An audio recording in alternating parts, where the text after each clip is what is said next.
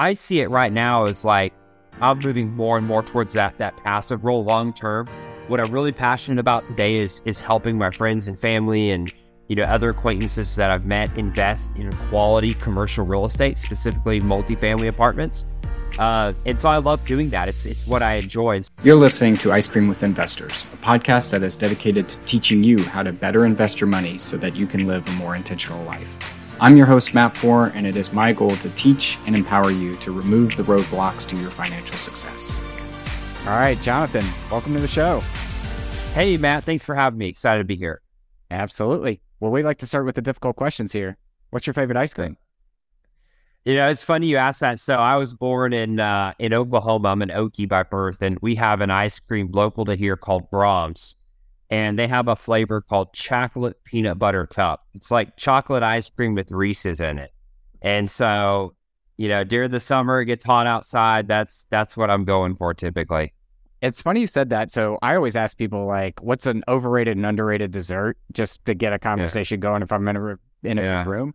And somebody said overrated is peanut butter and ice cream together, or peanut butter and chocolate. And I'm like, you are crazy. Yeah. Underrated. Overrated is cheesecake.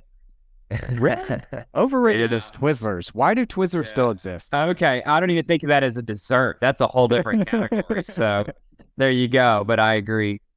I love it. Well, tell our listeners, what's the scoop? What do you do today? Yeah, absolutely. So my name's Jonathan. My wife Paula and I are multifamily syndicators. We live in the Dallas-Fort Worth area and do investing primarily here in Texas and also in Oklahoma. So we started investing in real estate about 5 years ago, did the single family thing for a couple years, specifically short-term rentals. And then about 3 years ago, shifted over to multifamily, started a syndication business, and we invest actively and passively in multifamily. So that's our story in a nutshell. Awesome. Well, you got a lot of things going on with short-term, active investment, passive investments. Before we get into all of that, where did your real estate journey begin?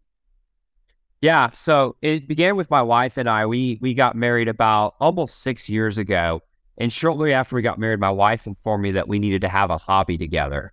And, that was probably the last thing on my mind. I've been an avid runner for many years. And so that was what I did, but she said we need to do something together. And lo and behold, shortly after that, I was reading the book, Rich Dad, Poor Dad. I'm an avid reader. I read a lot.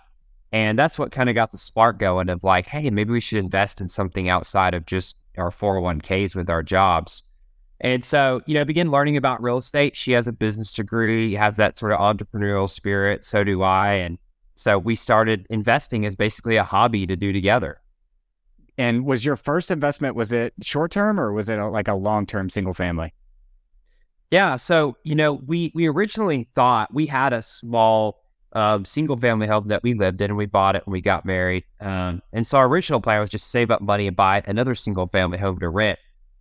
Well, one day my wife came home and told me that what we need to do is house hack a fourplex because we could best leverage our, personal loan opportunities that we had. And so lo and behold, a few months later, we wind up moving into a fourplex and renovating it while we lived there. The problem was, me being an engineer, I had done all the numbers and thought I had calculated, hey, we're going to cash flow $300 or $400 a month. But when we actually got into the property and saw the amount of deferred maintenance and issues with it, we were probably negative cash flowing a few hundred a month. And so, it wasn't something that was going to bankrupt us. We both had great jobs, but it was pretty discouraging, when you go into something like that thinking this is going to make me money and then it winds up sucking your money. And so the saving grace is this fourplex is across the street from the AT&T stadium where the Cowboys play. Oh, sweet. Here in Arlington. And so, we got the idea of doing short-term rental and converted one unit and tried it out, and it took off and did fantastic. And so we did the next one and the next one, and then tried to get out of the one we were in and move somewhere else to do the fourth one.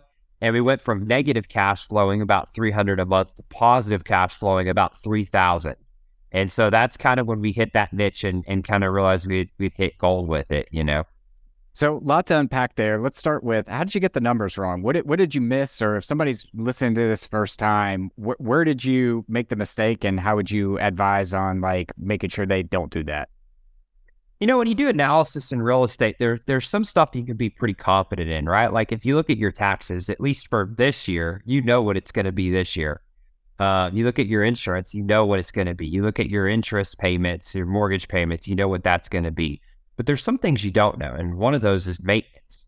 And so, on big multifamily, we do very detailed due diligence on properties to try to get an idea of the current physical condition and what it's going to take to, bring anything up to the level we expect it to be and to keep the maintenance going, ongoing with it.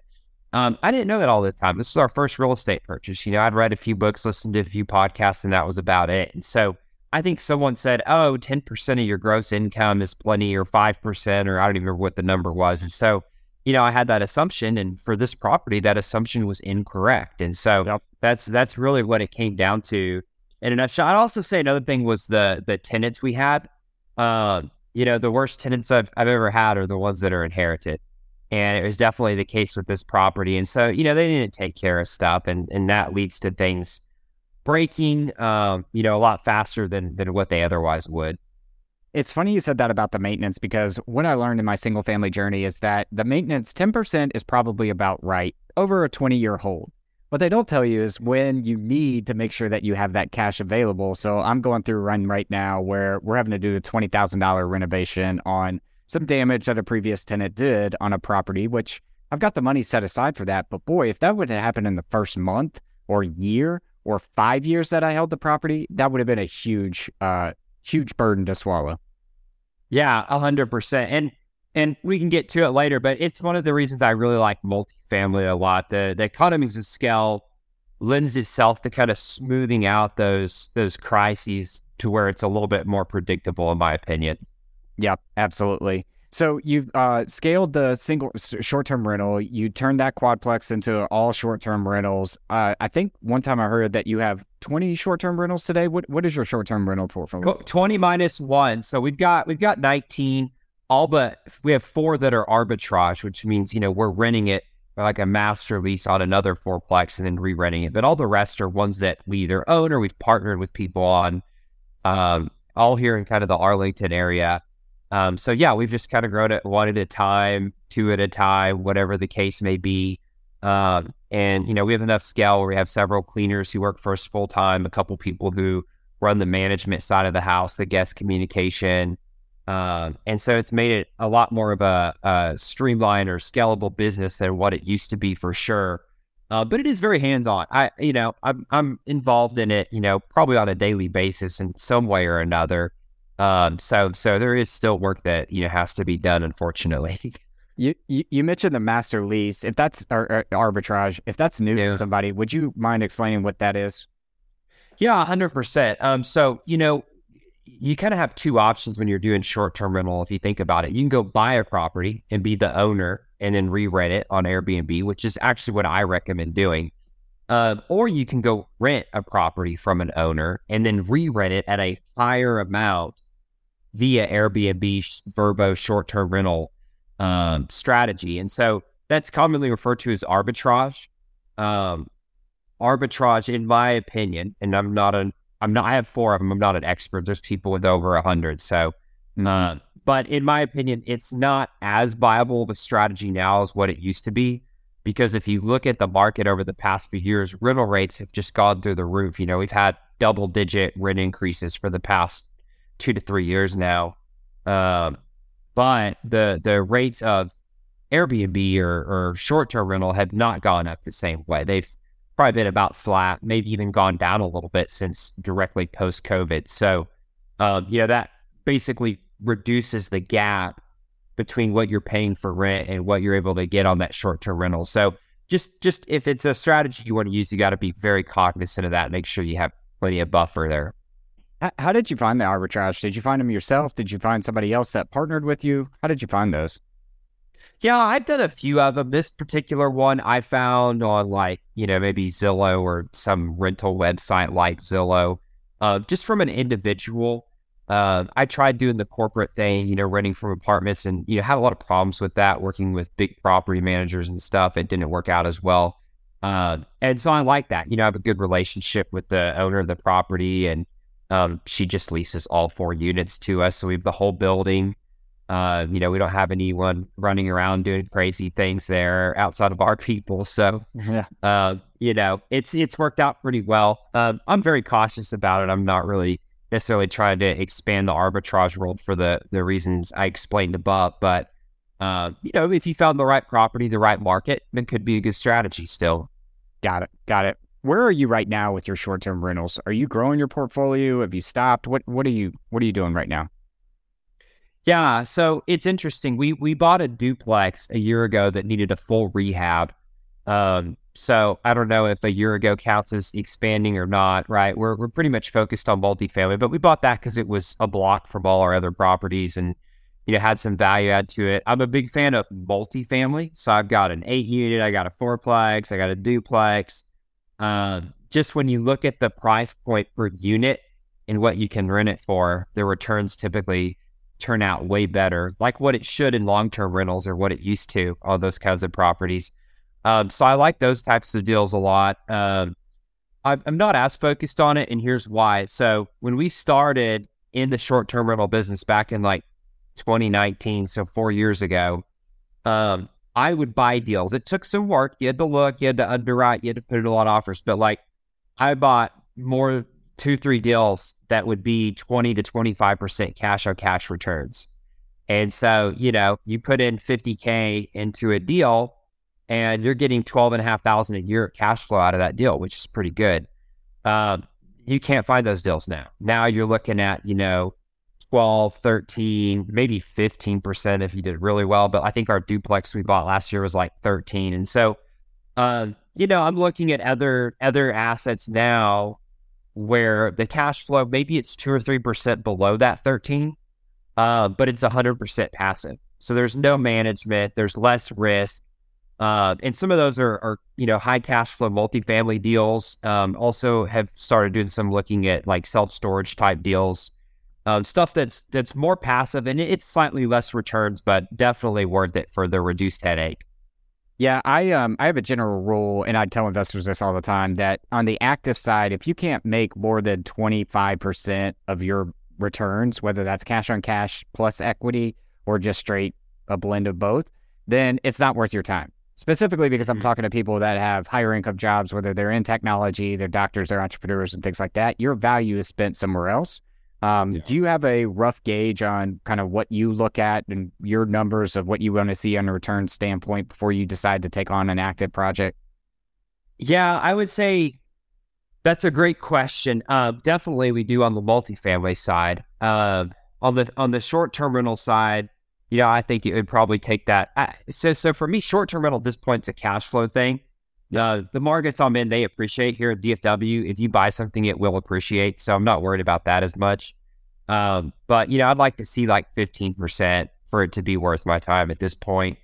And money, because I have other options, for investing, in the commercial world.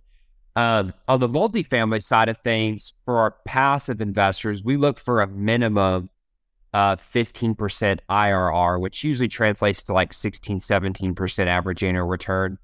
Cash flow, you have to be a little more flexible on those deals, particularly if you're in a very competitive market. It's much lower today than it was 2 years ago, and even lower than it was 4 years ago, unfortunately. And so that's actually the reason we have 2 different markets that we look in, both Texas and Oklahoma, because our Oklahoma assets tend to be a little more cash flow oriented. Mm-hmm. But yeah, that's it. The cash flow kind of comes down to the market and the investor, but the overall returns we're looking for are minimum at 15% IRR. Got it. So you mentioned some of the reasons why you moved into multifamily a few minutes ago. What I see is that a lot of folks are either short-term rental or passive, bigger commercial properties. You have this nice blend of both. Why did you decide to make the blend of both? Why did you decide to jump into multifamily beyond the scale, economics, et cetera? Yeah, I mean, the easy answer is I think it was the scale, the economics, but I would say, my background's engineering. I love numbers. My favorite thing about apartments, about commercial, is the method of valuation. It's the fact that I can go into a property and by increasing the NOI on the property, it automatically is worth more. And that's not necessarily true in the residential world, which is what, most of our short-term rental properties are. And so, I like that ability to, we call it forcing appreciation on the property I like the ability to force appreciation. When you look at the numbers for an active investor, it just makes a lot more sense. If you're wanting to make a full-time business out of it, it makes more sense. Now, that's not to say the short-term rental thing is not good. I basically first replaced my engineering income through short-term rental. So it's obviously a great investment strategy. I would say the stability of it is still TBD. It hasn't been around forever. There's a lot of regulations and stuff that it changed the dynamics of how the market works. The economics that we're in now cause it to react differently than what it did a few years ago. So, when COVID, everything shut down. And then after COVID, everyone ran out to go to vacation. And now with the economy kind of going down, we're seeing less people stay. And so it's been great overall, but it's just a little bit less stable, I would say, than the multifamily. So I like that. I like the scalability, the method evaluation, and the stability behind commercial, specifically apartments. Yep. I get asked this question all the time, and I would love to hear your answer. Is like, if you're putting together these apartment deals, you've got short-term rentals, you obviously have a pretty good funnel of deals that you can look at. Why would you even invest passively in other people's operations, other people's syndications? Yeah, there's several reasons. One of their, and it's different story now than I think what it was a few years ago. So a few years ago, I invested in a couple deals just because I was learning about the business and felt like it was a great way to make relationships, see how professionals, were running their businesses. So that was probably my motivation early on. Today, I would say there's a few things. One, when I left my corporate job about 1.5 years ago, I moved all my retirement funds over to what's called a solo 401k. It's same as like a self-directed IRA type account that you can invest in real estate with. But one of the few rules you have to follow is you can't invest in your own projects. It's illegal. And so, I could just pull all the money out of the account and I could do what I want with it, take the hit. Some people do that. But what I chose to do instead was look for other operators doing projects I'm interested in and investing in their deals to become a better passive investor, to learn how other people are running their business, and to develop strategic relationships, with potential partners. And so that's what I use that money for. Another reason that I invest passively in deals today is people who have skill sets or whatever in projects that I don't. So recently I've had a little bit of interest in storage, primarily for what I said a minute ago, that I think it's a good complement in today's economy, instead of short-term rental, where, you're just a little bit less cash flow, but 100% passive. And so, I'm not trying to be an expert at everything in the world. We at Apogee are hyper-focused on multifamily, but I do have friends that do storage and they're experts at that. And so, I look at those deals as well. So those are a few reasons. Gotcha. You mentioned a self-directed 401k versus an IRA. Is there a reason why you did the 401k option versus the IRA? Yeah. So I'm not a CPA, not a tax guy, all that, but self-directed IRA is going to be the best pick for most people, because anyone can have one. Any American can have a self-directed IRA. A solo 401k, if you think about it, you work for another employer with a W-2, and they have a 401k plan with some custodian. With mine at Bell, it was Fidelity. And that custodian via your employer provides you a 401k. So when you are your own employer, as I now am, Apogee is a company that employs me, you can provide yourself a 401k. And so a solo 401k is basically the same thing as a self-directed IRA, except it's no longer subject to what we call a UBIT tax. And without going into too many details on a self-directed IRA, the portion of the investment that is leveraged can be taxed by what's called a UBIT tax. Basically, the government saying, well, you're making money off leverage, so you have to pay some taxes on it. That tax is not applicable on a solo 401k. And so that's the reason I have it. It wouldn't work for everyone because not everyone has a company they can house it in, or they could create a company to house it in, right? And start their own business. But, it's not a good fit for everyone, but for me, it was. This is why I love having the podcast. Is we're 150 episodes deep now, very familiar with UBIT tax, very familiar with self-directed IRA, custodial accounts and things like that. Had no idea that you could do that with a solo 401k or a self-directed 401k. So I might be looking into that here here soon. Yeah, 100%. So Jonathan, where do you see yourself going here? So you've got a good portfolio short term. You've built a good business there on the multifamily side. Where do you see yourself in like 5 years? Yeah, it's a good question, and probably I should have a little bit more of like a written plan, where I want to be in 5 years. I'm not going to lie to you and tell you I'm that level organized. But I'm a go-getter. I'm an achiever. And so, kind of what I see my real estate journey as is it's stepping stones, right? So I mentioned we started out, it was me sitting on the couch reading Rich Dad, Poor Dad and buying our first house hack, right? That was, and at that point, we had no intention of being full-time investors, my wife and I.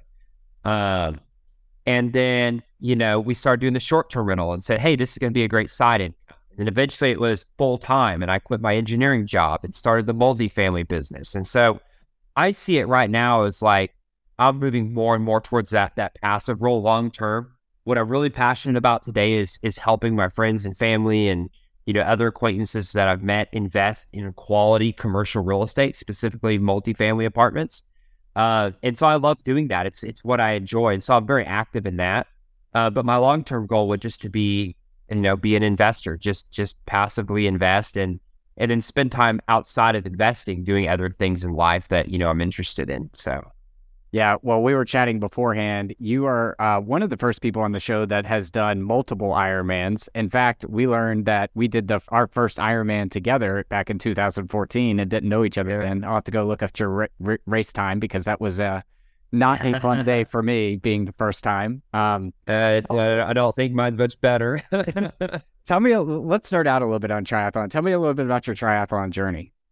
Yeah, it's funny. So I started running when I was a kid, just for exercise, just for the challenge, like a couple miles here and there, nothing super serious. And I did my first marathon when I was a freshman in college and I got the bug and I kept running marathons all through college. About the time I graduated, one of my friends called me and he's like, hey, what if we did an Ironman together and like we could go get the tattoo?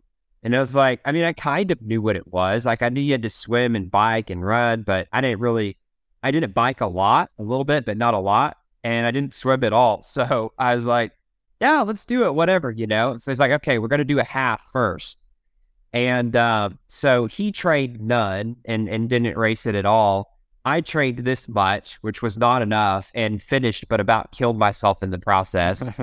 Mind you, I'm 19 years old. So it's not like I didn't have quite the focus, I would say, that I do today. But I loved it. It's a great sport, and I love the people in the sport a lot. We were talking before the show about how it's really about a personal challenge. It's going out there and like being the best you can be on a given day. And there's just something really special about that. And so, I've done 3 fulls now, a bunch of halves, and then like I said, I've ran tons of marathons. That's what I actually did for a lot of years before I even started triathlon. All right, couple rapid fire questions. Do you have the tat? No, I actually never got it. So, just the car sticker. What's your favorite sport of the 3? Oh, running, hands down. What's your PR on your marathon time? 2:50. That's legit. You ever run Boston? Yeah. Ran 2:53 in Boston 7 years ago. So yeah, nice, respectable, very respectable. What's your favorite race? Ooh, I could say Boston for the marathon. There's a half Ironman that's in Conroe, just north of Houston. It's definitely my favorite. Beautiful course, very well organized. I really love it. I've done it 3 times, so that's probably my favorite. Gotcha. What kind of bike do you ride? I have a Canyon. What is it? Speed Max. Oh, you have the Speed Max? Yeah. So do they have the one that Jan rides for Dano?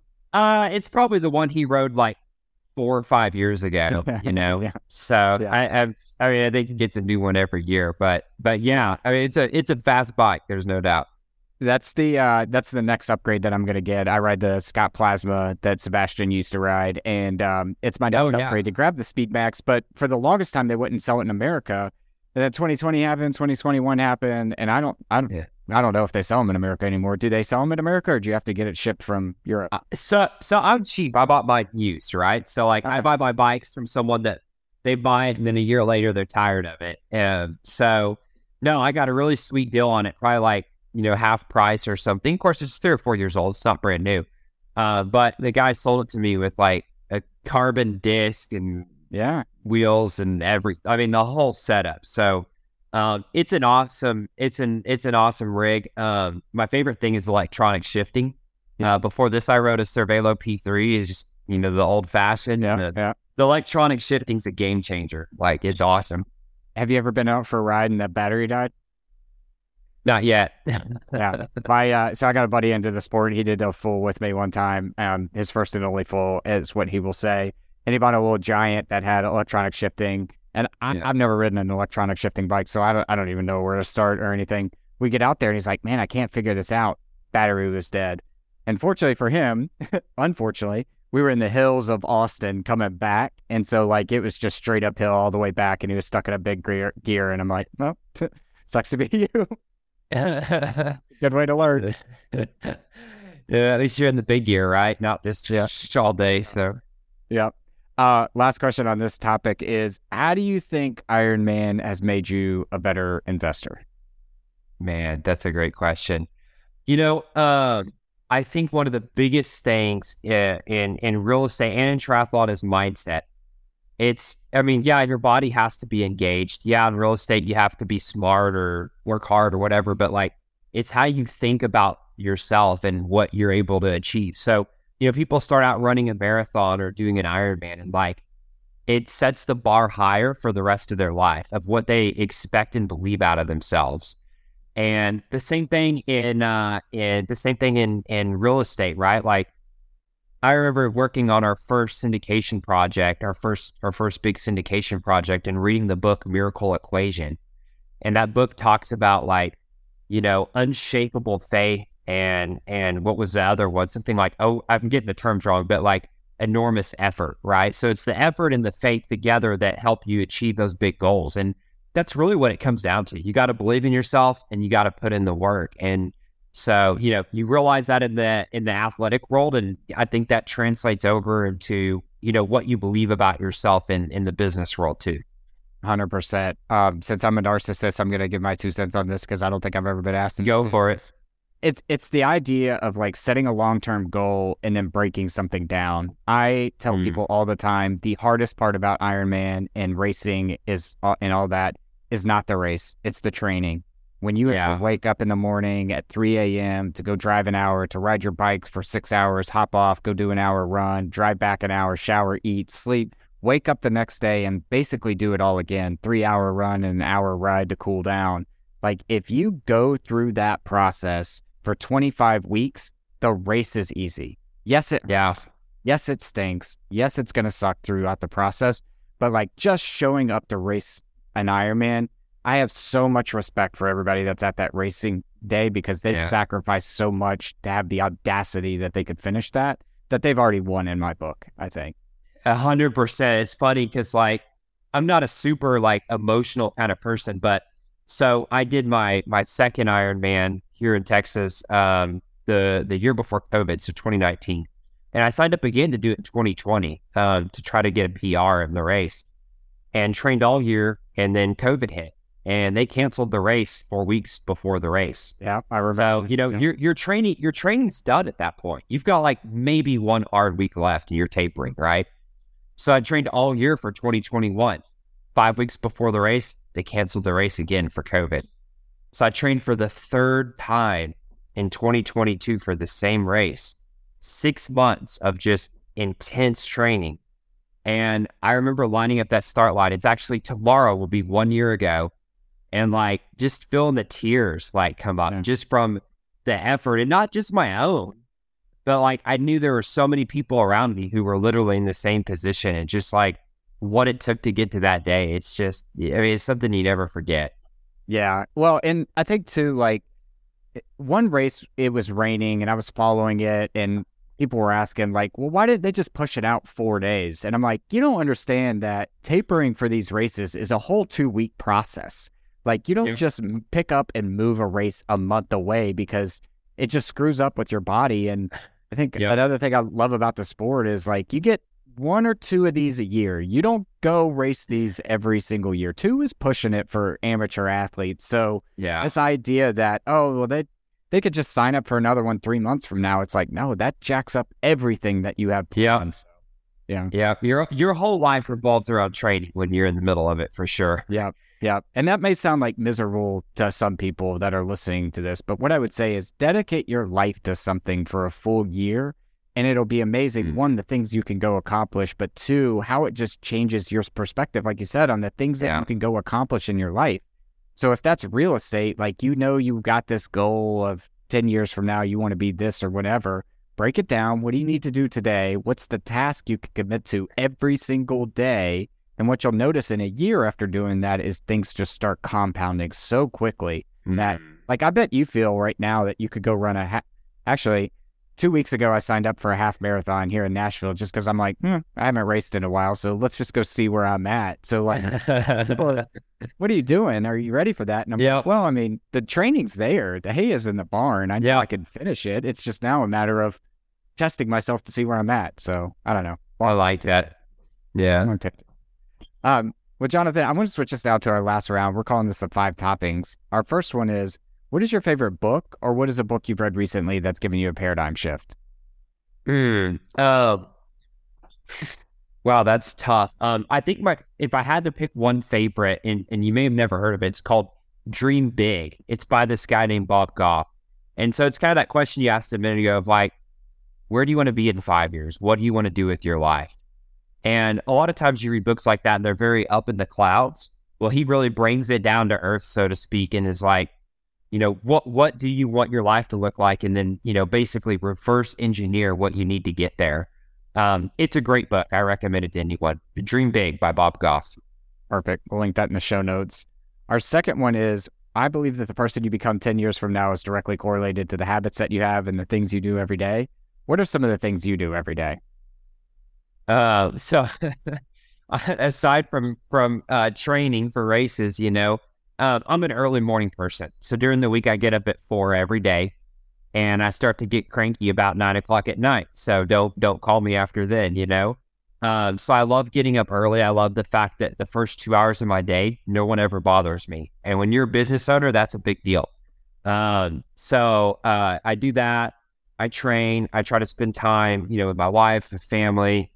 I think it's really a lot of the little things, right? And now that obviously the middle of the day, my work day, I'm doing, work-related tasks, which changes every day, when you're an entrepreneur. So. Got it. Our third one is, what is the best piece of advice you've ever received? Man, that's tough because I've been blessed. I've had a lot of people in my life that have, really done a lot for me. I've gotten a lot of great advice from people, but one of the times I was really struggling in my life was when I was a sophomore in college. I just transferred to A&M to study aerospace engineering. And I mean, your first 1 or 2 semesters there is just to be a beating. I mean, they just beat you down, and I was really struggling in a couple of classes. And, one of my friend's dads, who was also an engineer that graduated from A&M, he looked at me and was like, Jonathan, you just got to get up one more time than they knock you down. That's literally all you got to do. And like, I think he said it very casually, but like, it's literally stuck with me this day. Like, you literally just have to be that much better than what you need to be, So I think that's what it would be. You just have to get up one more time than they knock you down. I like Yeah. That. Our fourth one is, what is the thing that you're most proud of in your life?